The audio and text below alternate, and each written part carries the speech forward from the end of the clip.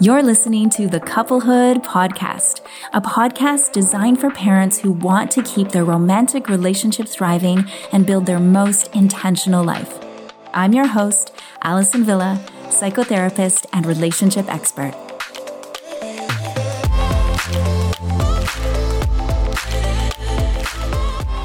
Hello, and welcome back to the Couplehood Podcast. Today, I am going to address a pretty hot topic, which is how to manage COVID conflicts.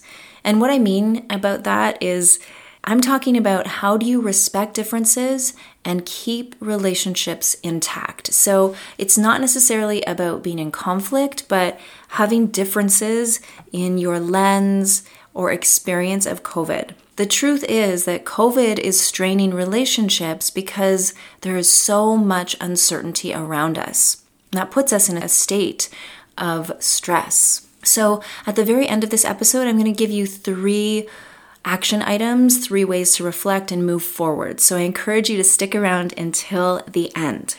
Now, your time and energy is really, really precious.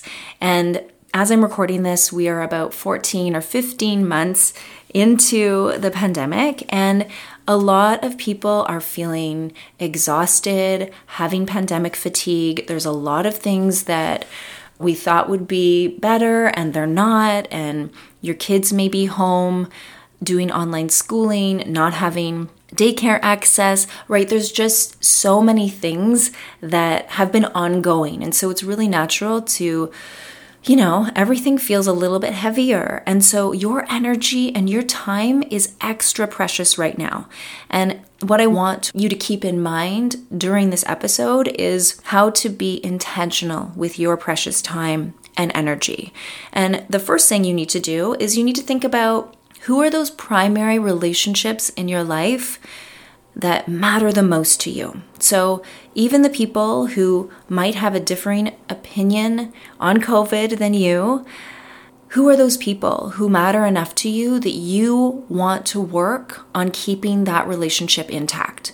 I mean, the obvious ones are with your partner. If you and your partner are not aligned on what's going on or have a different experience, then obviously your energy, yes, needs to go towards each other. It might be a family member. It might be a really, really dear friend who you don't want to lose that friendship, right? And you might be saying, well, Allison, I don't want to lose any friendships. I want all of my relationships to stay intact. And I need to give you some tough love and be honest that there is going to be a lot of grief, a lot of changing in our relationships. And the truth is that some relationships will not remain intact, or they will change from what they used to be, okay? And you can still love people from afar. I've said this before, and I mean that in the spiritual sense and also in the physical sense, that you can still hold somebody in your heart with love, even if you don't see them as frequently, even if the way your relationship looks is not the way it has been for a long time, right? You can still hold love for each other. So that's really important. So getting back to today and those primary relationships that I do want to help you maintain connection with, I want you to get back to who are those primary relationships for you? Who do you want to spend your precious time and energy maintaining those relationships? So that's number 1.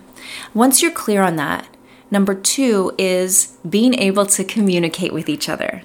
And as you know from episode 6 and 7 of Couplehood, we need to have 2 parts to communication. Number 1 is expressing how you feel in the communication. And then number 2 is listening, okay? So those relationships that really matter to you, this is how you need to approach those conversations, right?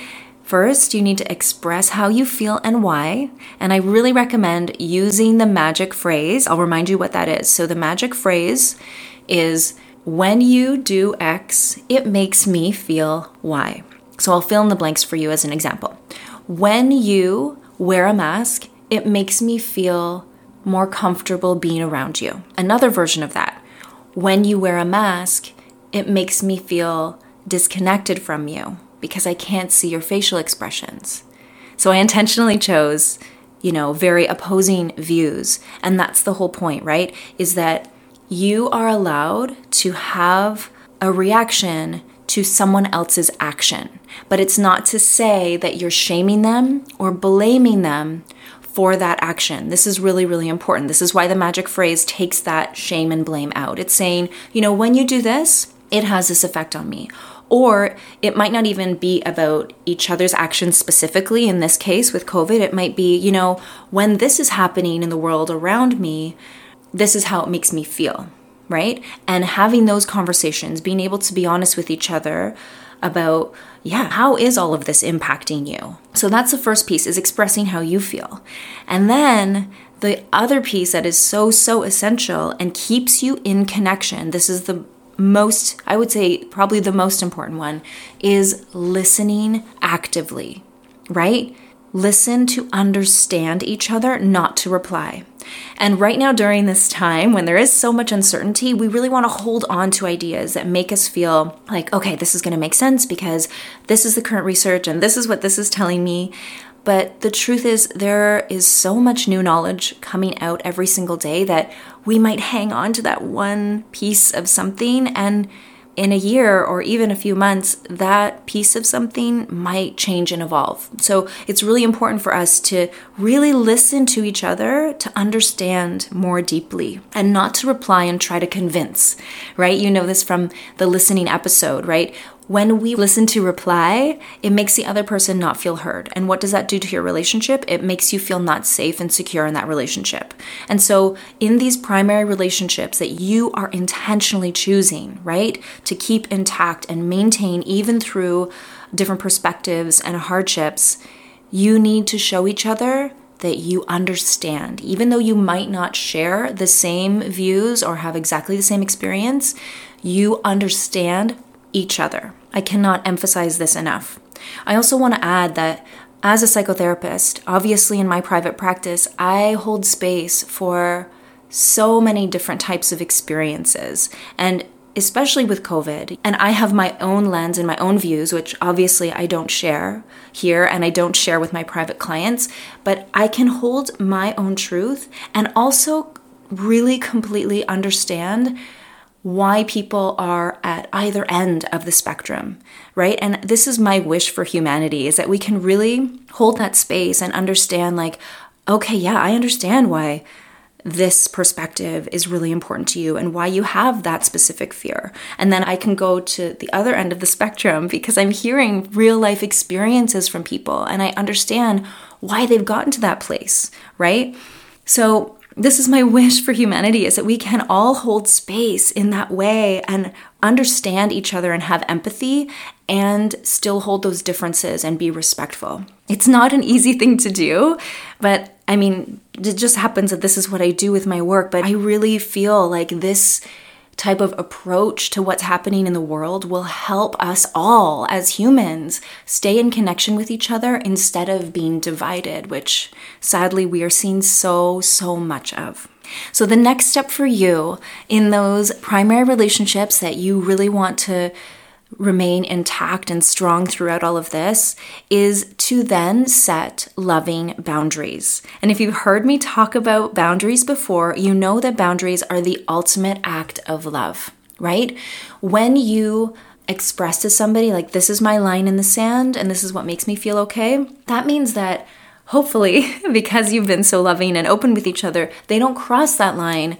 And then what happens usually when somebody crosses a boundary line, that's when you feel resentment towards that person. So when you each are creating a boundary, it helps you to avoid resentment, avoid conflict, avoid misunderstanding and miscommunication, right? So the first step to setting loving boundaries is first checking in with yourself, right?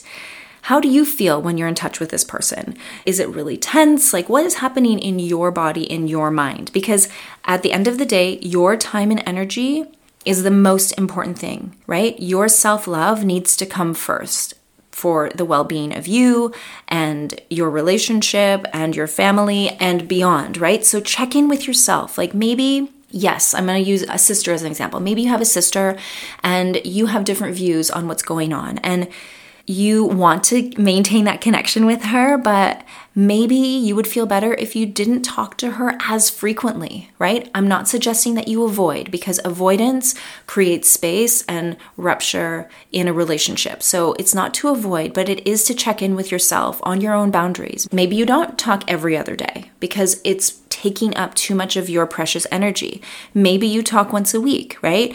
Check in with yourself first about what feels good for you, your own personal boundaries. And then when you are chatting with them about, okay, yeah, like what is our next visit going to look like?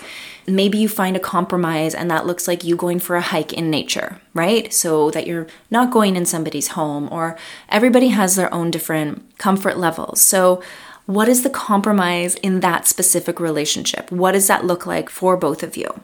Remember that we are living with uncertainty right now. This is part of why this particular time is so challenging, right? We've never lived with this amount of uncertainty, and that is completely unsettling. It's like having the rug pulled out from under you, right? So we're living through history, and we all need to be gentle with ourselves, to be gentle with others and the people in our life. So here are your 3 action steps.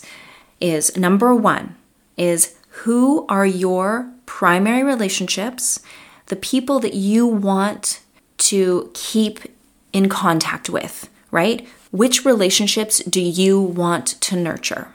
Okay, and it should come with ease, right? For you knowing which people those are. It's not going to be everybody, like I said, but choose those 3, 4, 5 relationships that are your primary relationships that you know you want to spend your very precious time and energy on, okay?